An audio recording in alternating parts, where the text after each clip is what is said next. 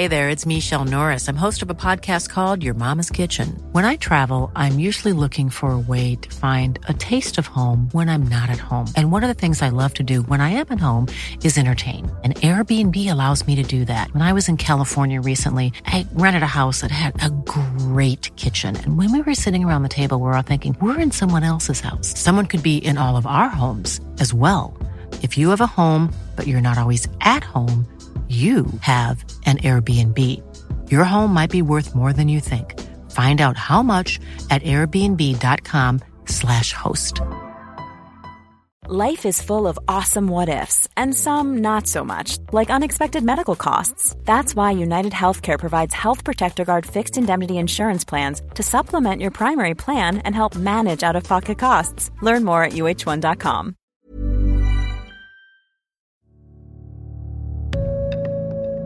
Hello, I'm Saoirse Pollock and this is In the News from the Irish Times, where we take a close look at the stories that matter. Today, how Poland's right-wing politicians are reshaping society.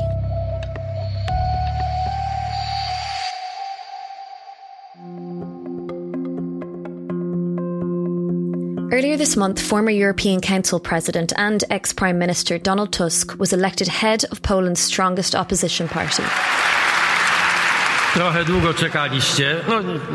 Tusk said he was returning to politics in his home country to help fight the evil of the right-wing Law and Justice Party, also known as PiS, which has been in power since 2015. His return to Polish politics follows a number of changes to the Polish justice system, including an effective ban on abortions earlier this year. The new ruling only allows for women to access abortions in cases of rape, incest, or if the mother's health is at risk. The EU says these changes are undermining democracy, while thousands of people, including judges and lawyers, have taken to the streets to protest the reforms. But what does all this mean for Polish people? Do they want to see political change, or are many happy with the country's current leadership? Derek Scally is the Irish Times Berlin correspondent, and he writes regularly about politics and culture in Poland. Derek, to start with, could you give us a quick recap as to why Poland is back in the news this week? Poland's in the news because of the National Conservative Law and Justice Party. Now, they've been in power in Poland since 2015, and I think it's fair to say that Poland has never been the same since. They've reshaped huge sections of Polish life. This is what they came to power to do. They've reshaped the media, the courts. Recently, they've effectively outlawed abortion. And for PiS, Law and Justice and its followers, they say it's all about unfinished business. They say there were an awful lot of loose ends in Poland after it transitioned to democracy in 1989. And for them, it's all about getting away from the old elites. There once was a communist elite, and then they say there was a liberal elite, and that they've been dividing the spoils of Poland in the last decades between them. And PiS say, well, we came to power to spread the wealth around. You know, there are lots of people living outside of cities in Poland who haven't felt the benefit of democracy and capitalism. And they won election in 2015 and in 2019 promising to do that. And they, in the last election, got 44% of the vote. That's PiS, and that's why Poland's in the news. There is huge support for Law and Justice Party, or PiS, as they're known, as you say, but there are a lot of people who don't agree with what they're doing. What are they saying? Indeed. I mean, it's very vocal criticism of PiS, politically, civil rights groups, all sorts of minority groups. They say PiS and their allies are effectively undermining Polish democracy, the separation of powers, independent judiciary, free media, civil rights. And these critics say, PiS is pure populism. They've created a friend-foe narrative. They frame themselves as the only true defender of Polish national identity and values. And they've allied themselves with the very powerful Catholic Church in Poland. And all critics of their methods and their program are defamed as traitors. These people are attacking the Polish nation. They want to destroy Poland. So it's a very high-stakes battle. It's very brutal and it's very emotional. Why is Poland important to us here in Ireland? What is the connection between the Polish people and Irish people? I think it's fair to say that Poland is our Central European cousin. It's not Eastern Europe. Look at a map of Europe. It's right at the heart of Europe. It's always been at the heart of Europe. And it has really, for Irish people, a very familiar story of oppressive neighbours, huge, tragedies in their history. Polish people always have found great consolation in Catholicism in the hard times.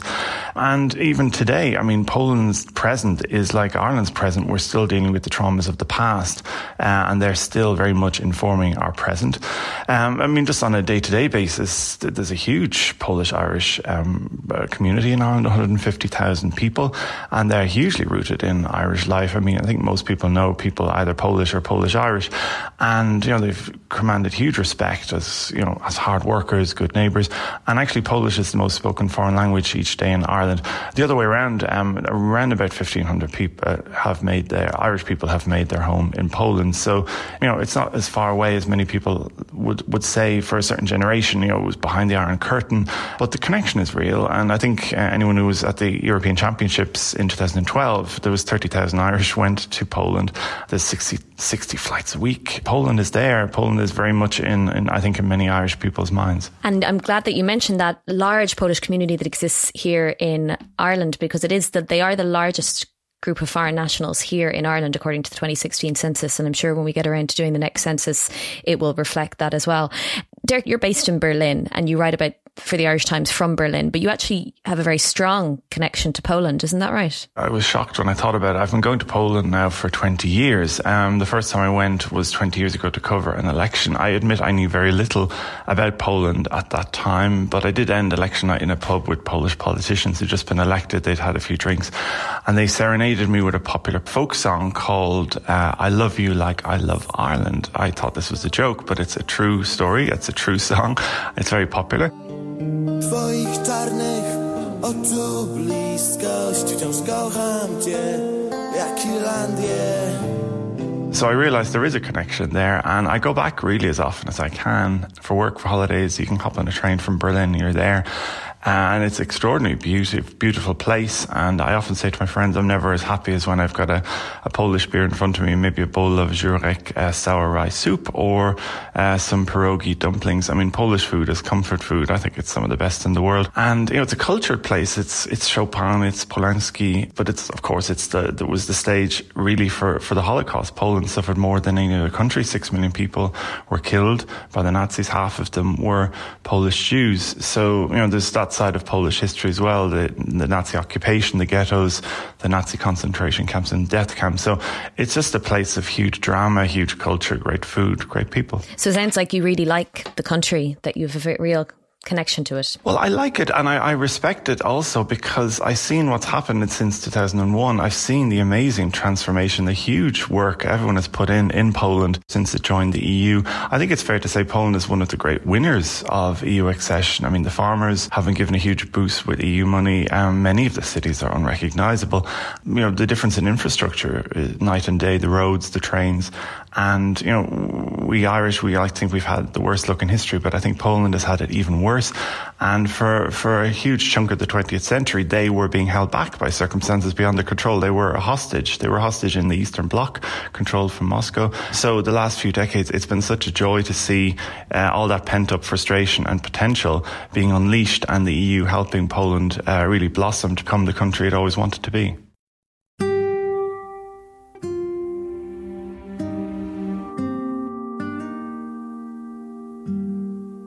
So, Derek, we spoke very briefly at the start of this conversation about the fact that Poland is in the news right now.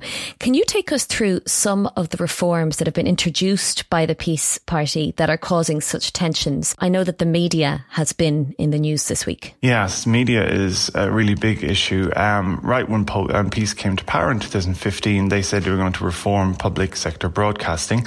That's TVP. Many politicians in the past have meddled with public broadcasters in Poland, but I think PiS have gone quite a lot further. They've turned into what many observers would say is a government propaganda station. They don't really report the news. They advance the populist government agenda. So everything PiS does is great. It's, defending Polish national honour. Anyone who isn't part of the PiS narrative is a threat. So they're anti-Polish, they're pro-Jewish, they're pro-gay. if your grandmother is sitting at home in Poland watching TVP, she's told every day, every hour, that this sort of ideology is undermining Polish identity. You know, the LGBT ideology, whatever that is sort of a neo-Bolshevist scourge. This is what's being said, and this plays very well with the PiS core voters beyond the major cities. TVP is really part of the government machine at this stage. So are there other channels as well that people can watch, or is everyone watching TVP? Yeah, it's not as bad as Hungary. I mean, in Hungary, really the media is now largely controlled either directly by the government or by friends of Viktor Orban, the Prime Minister. In Poland, there are independent radio stations, there's good daily newspapers, and there's TVN, a private broadcaster and news station. It's ultimately owned by a US company, Discovery, but that may be under threat. Just in the last days, a bill has come before Parliament to prevent what they call outside bodies owning media organisations. And the Prime Minister, Mateusz Morawiecki, said outside bodies would be companies from outside the European Economic Area. So that's the EU, that's Norway, Iceland, Liechtenstein. And Poland's government say that having foreign-owned media is a security threat. It leaves Poland open to foreign manipulation, foreign propaganda. TVN have said, look, we've got a 16% market share. We're owned by an outside body, and you're saying you want to defend Poland, but you're actually just trying to silence us because TVN is hugely critical of the government. They're saying you want to deprive viewers of their right to choose under this false pretense of a fight against foreign propaganda. So TVN, public broadcaster, is a propaganda station, and the loudest critic, TVN, is now facing an existential crisis. What about the judiciary? I know changes have been going on there as well with regard to the Law and Justice Party. What have they been doing? This is kind of the biggest of them all, because if you control the judiciary, you can control the country, and PiS is determined to control the judiciary, say a lot of their critics. They've packed the Supreme Court and the Constitutional Tribunal with allies, and many of these have been appointed in anything but a regular fashion. There's a new board for appointing judges, which is chosen, the members of the board are chosen by Parliament. There's a board to reprimand sitting judges. Critics would say this is all set up to appoint either judges loyal to the government or to discipline the others while they're still on the bench. And, you know, there's two sides to everything. PiS would say, look, there was an awful lot of cronyism in the judiciary. There was the system was very slow.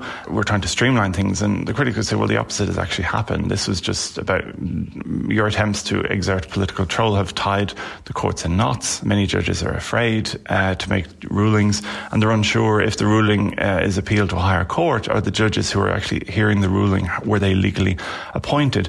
And for us, it's important because, you know, Poland's the judiciary is tied into the European Union judiciary system, and many judges around Europe are very well plugged into what's going on, and they're very worried about this. There've been marches with their Polish colleagues. Many courts around Europe have put their cooperation with Poland, that's at least on a go slow, if not completely on ice. European arrest warrants have been affected. So, you know, if one country in the European Union judiciary system, the legitimacy is questioned, that puts the whole European judicial system under question.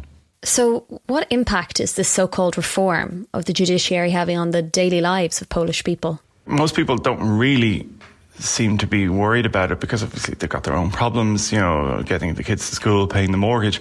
But people who have things like, let's say, a pension claim that goes to court, or maybe a custody battle, or maybe you feel you've been wronged by somebody's committed a crime against you who's fled the country.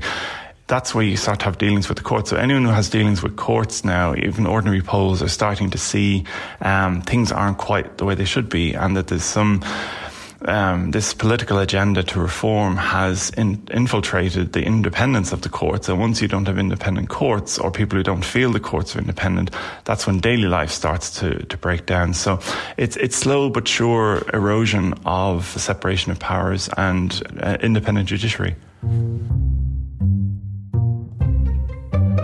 Coming up, Donald Tusk's return to Polish politics and the government's crackdown on abortion and LGBTQ+ rights.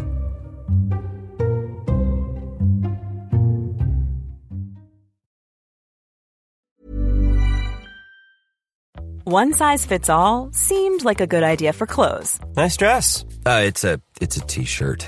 Until you tried it on. Same goes for your healthcare. That's why United Healthcare offers a variety of flexible, budget-friendly coverage for medical, vision, dental, and more. So whether you're between jobs, coming off a parent's plan, or even missed open enrollment, you can find the plan that fits you best. Find out more about United Healthcare coverage at uh1.com. That's uh1.com.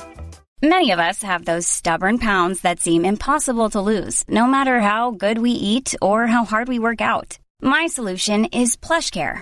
PlushCare is a leading telehealth provider with doctors who are there for you day and night to partner with you in your weight loss journey. They can prescribe FDA-approved weight loss medications like Wegovy and Zepbound for those who qualify. Plus, they accept most insurance plans. To get started, visit plushcare.com/weightloss. That's plushcare.com/weightloss. So former Polish Prime Minister Donald Tusk has now re-entered politics in his home country after quite a number of years in Brussels. And he's been speaking quite frankly about the evils of the reforms that have been introduced by the Law and Justice Party. Derek, how does Tusk fit into this whole story? Donald Tusk, many people would best remember him as the former president of the European Council in Brussels. That's where the member states meet. But before that, he was a two-term Polish prime minister. He was head of the Conservative Liberal Civic Platform. And after he went to Brussels, it lost power, and it's been struggling ever since. And because of that, he felt the need to come back and save the party and perhaps save Poland. And he's now the interim leader, and he's determined to point out to people just how far peace have gone, just how they've undermined the judiciary, the media, and there's so much hate speech now in Polish public discourse. He's determined to show just how far Poland has fallen in terms of democratization and, its reputation in the EU. And what are his chances? Are people supportive of him the way they were before? Yeah. We don't know yet. I mean, for many people, Tusk is a saviour and he's come back to save the day. For others, he's really the devil incarnate. I mean, people who've been watching public television, they've been just getting this permanent narrative that he's some sort of a German-loving, collaborator or traitor. And he's really become the perfect foil, the projection of everything that peace hate, and he is it. So he may unintentionally have actually helped his rivals by coming back because they can use him for their own ends. But on the other hand, the government party Peace is actually starting to show the cracks. Its leader, Jarosław Kaczyński, isn't as untouchable as he used to be. So on the one hand, the government has brought in many popular measures. Child support was boosted, pensions were reformed. Other measures where people would say, yeah, that actually has made a difference to my life. That's why Peace have my vote. Donald Tusk will be asking the question, is the price worth it? And that's a rather big question, and it'll be interesting to see if Polish voters are interested in looking at that big philosophical question of where is our country going. I guess, does the philosophy matter to the people who need the child support and the pensions? I mean, aren't they just going to continue voting in that way if it means financially they're in a more secure position? Exactly. I mean, people will always say, some journalists sitting in capital cities writing about the rule of law, they don't really know much about people on low incomes in rural Poland. And it's true, even journalists, but also the Civic Platform, that's one of the reasons they lost power. People say they got arrogant. Poland, Warsaw looked wonderful, but you drive an hour outside of Warsaw and it really looked like a different country. So that they forgot about people, and Peace saw those people and gave them a voice, they say, and gave them some extra money in their pockets. So, Peace didn't come to power with witchcraft. They have won 2 elections with a political program that appeals to Poles. So out of respect for Polish people, they are choosing this and they know best what their reality is like on the ground. It's just the question is, what is the price you're paying for that extra bit of child support in your pocket? And is it really worth it? We'll see. There was an election in 2019. So if it runs full term, we've got quite a few years to go.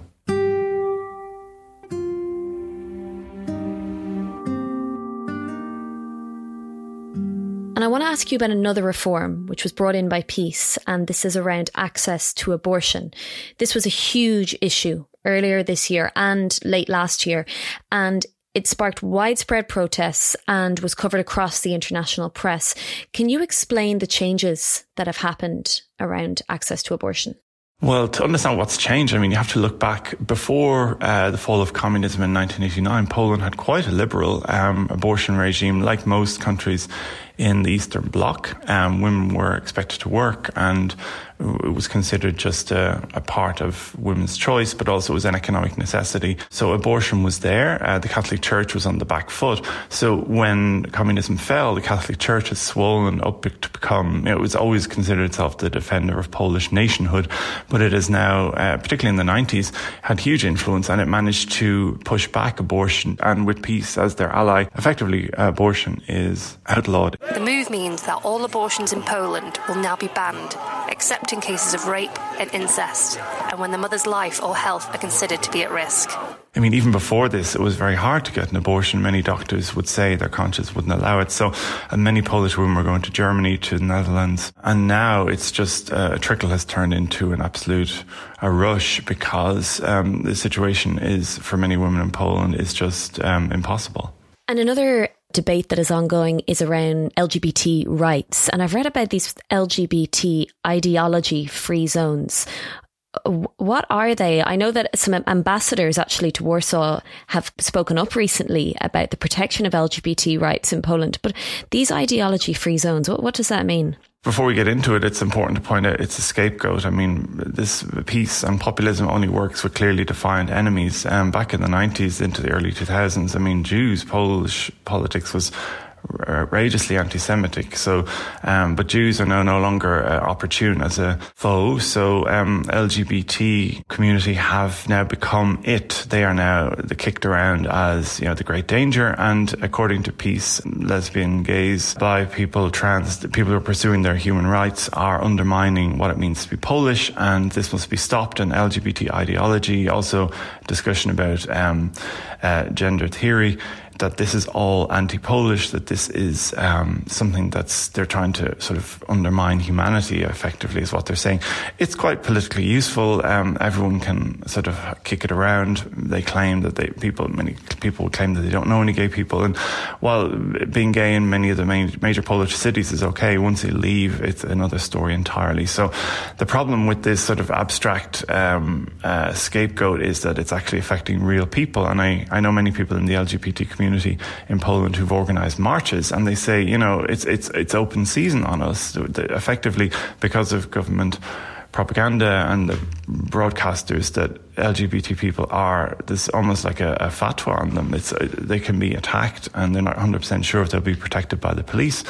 And the government comes out and says, of course, LGBT people need to be respected. It's LGBT ideology that we complain about. And you ask them, like, what is this ideology, and what are you accepting the consequences that this people could be killed? And it's all just very depressing. And people who are in the LGBT community in Poland, they really feel a bit like women who have been trapped without the right to abortion. They feel they've been abandoned really by their liberal neighbours in Germany and Western Europe, that they have these struggles that other countries like Ireland and elsewhere really either are very far away or they just couldn't possibly imagine.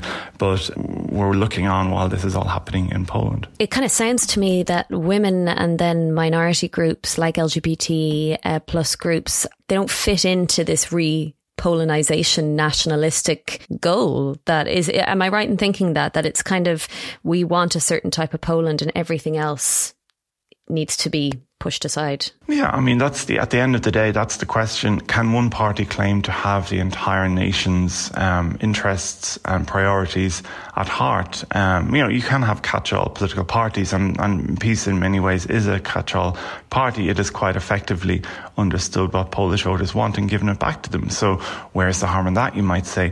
It's just that for this system to work, you need to have clearly defined enemies. You need to find enemies within and without. So it's Germany and it's LGBT. Effectively, there's huge historical traumas in Poland. Ireland is the same. We have huge traumas, and if you have a political party that's able to tap those traumas, to play those traumas, the trauma of being invaded, the trauma of being undermined from within, the trauma of your neighbour betraying you, these are all real things the Poles experienced either under the Nazi occupation or in communist times, and these aren't abstract, and Peace knows how to play these. And respect the choice of Polish people to choose whatever government they want. I think most governments in Europe feel the same, but there are consequences, and sometimes the consequences aren't always clear when you're inside the country.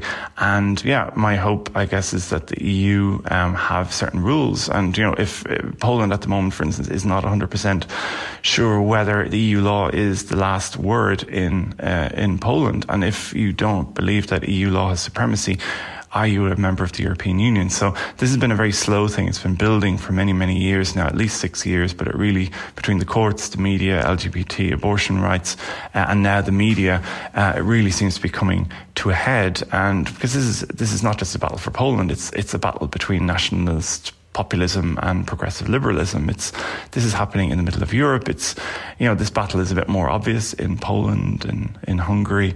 It's a bit more blunt. But these battles are happening everywhere in Europe. So it seems to me that we're going to keep hearing about Poland in the news for a while to come. Yeah, and for Irish people living in Ireland or in Poland, but particularly in Ireland, if you have Polish neighbours, do ask them about the situation, talk to them. Don't be surprised if it's quite a polarised debate. It's quite a polarised discussion in Poland, but also among the Poles in Ireland. But I think showing attention, showing support, concern is about showing respect for Poles, and I think many people would feel delighted that their Irish neighbours are showing an interest. I think Poles have gotten too little love, too little attention, too little respect in history, and going back to that song, the question for us is, do we love Poland like we love Ireland? Derek, thank you so much for your time. That's it for today. You can read more from Derek Scally about the developing political situation in Poland on irishtimes.com. In the News will be back on Friday.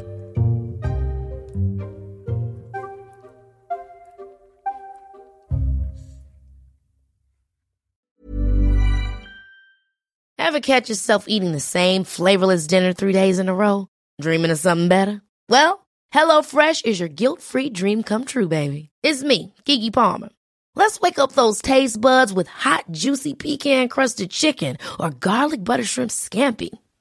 Hello Fresh. Stop dreaming of all the delicious possibilities and dig in at HelloFresh.com. Let's get this dinner party started.